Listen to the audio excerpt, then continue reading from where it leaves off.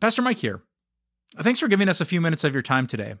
If you haven't already, I'd love for you to sign up for our daily email. It's a great way to start the day. It's the way that I start my day. And it's a way to bring God's word straight into your inbox first thing in the morning.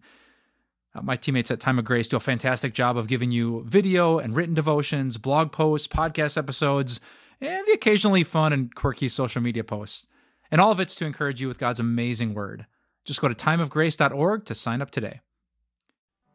In the first video, we talked about why we say that betrayal feels like being stabbed in the back. But if you think about it, it kind of feels more like being stabbed in the heart. And so how do you yourself heal internally if you've been betrayed by a friend? That's kind of a challenging question. Because when you think of healing from all of the pain and it feels like you've been stabbed in the heart, all you can really think of is maybe think of the things that this lady in my church thought of. She had a long laundry list of all of the events that led up to this betrayal. Everything that had happened that had brought her and her friend closer and closer and closer. And then this crazy twist of events through which her friend stabbed her in the back. And she even had a lot to share about everything that has followed. And maybe you can relate. When you think about healing internally, it's really easy to come up with a list, and the list starts with sentences like, they did this, and they did that. And again, as we said, that's not okay. The pain that they've caused. But what if I told you that making a list of all of the things that they've done, keeping track of every way that you can point at them for fault, what if I said that that's not the most helpful thing at all, especially in comparison to identifying specifically what is causing you so much pain inside? Think of it this way. Each of us have probably had a cut on our hand before. When that happens to me or any of my family members, I tell my kids to go and get what we call the magic potion, that ointment that you get. And when we get that, we don't pour all of that or squeeze it out of the tube into a bucket and then dunk the whole hand into the bucket so that it's sopping wet with this ointment dripping down to our elbow. Besides that being a really weird thought, that's not really helpful. No, you apply it specifically to the place where the cut is, the place that is causing pain. And if we do that when it comes to a cut on our hand, why would it be any different for the proverbial knife in our back? So what is it specifically? Trying as hard as you can you do something for me by making a list? A list that doesn't start with sentences like they did this and they did that, but it hurts me here. And it hurts because of this. For the lady in my church, it hurt because she thought she had been so careful. So she feels a sense of guilt. Why would she open herself up when she knew better? Maybe you can relate. You doubt yourself and wonder if you can be safe again. And that sense of insecurity is painful. Maybe write that down.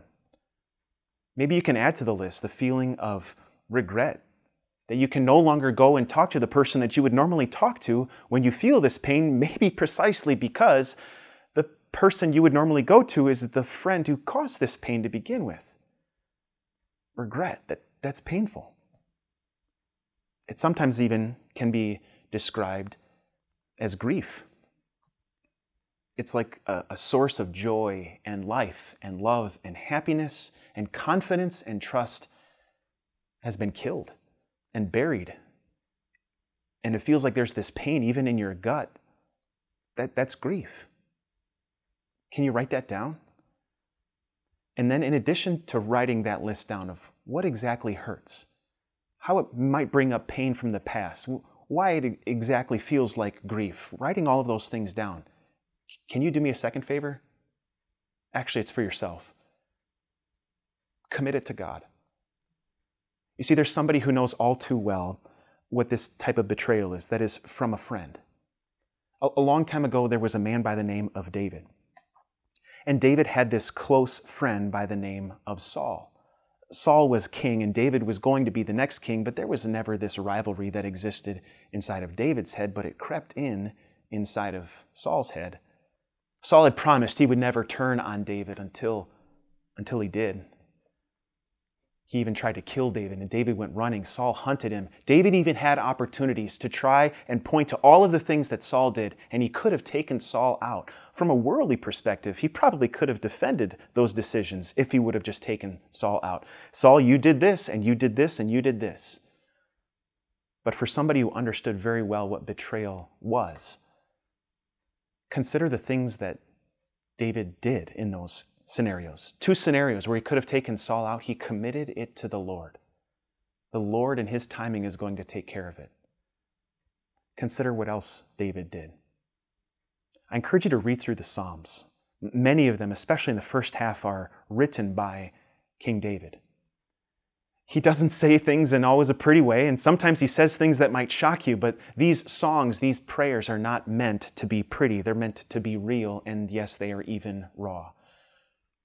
But consider these words from somebody who understands betrayal all too well. From Psalm 37. Commit your way to the Lord. Trust in Him, and He will do this. He will make your righteousness shine like the dawn, the justice of your cause like the noonday sun. Be still before the Lord and wait patiently for Him. Do not fret when others succeed in their ways, when they carry out their wicked schemes.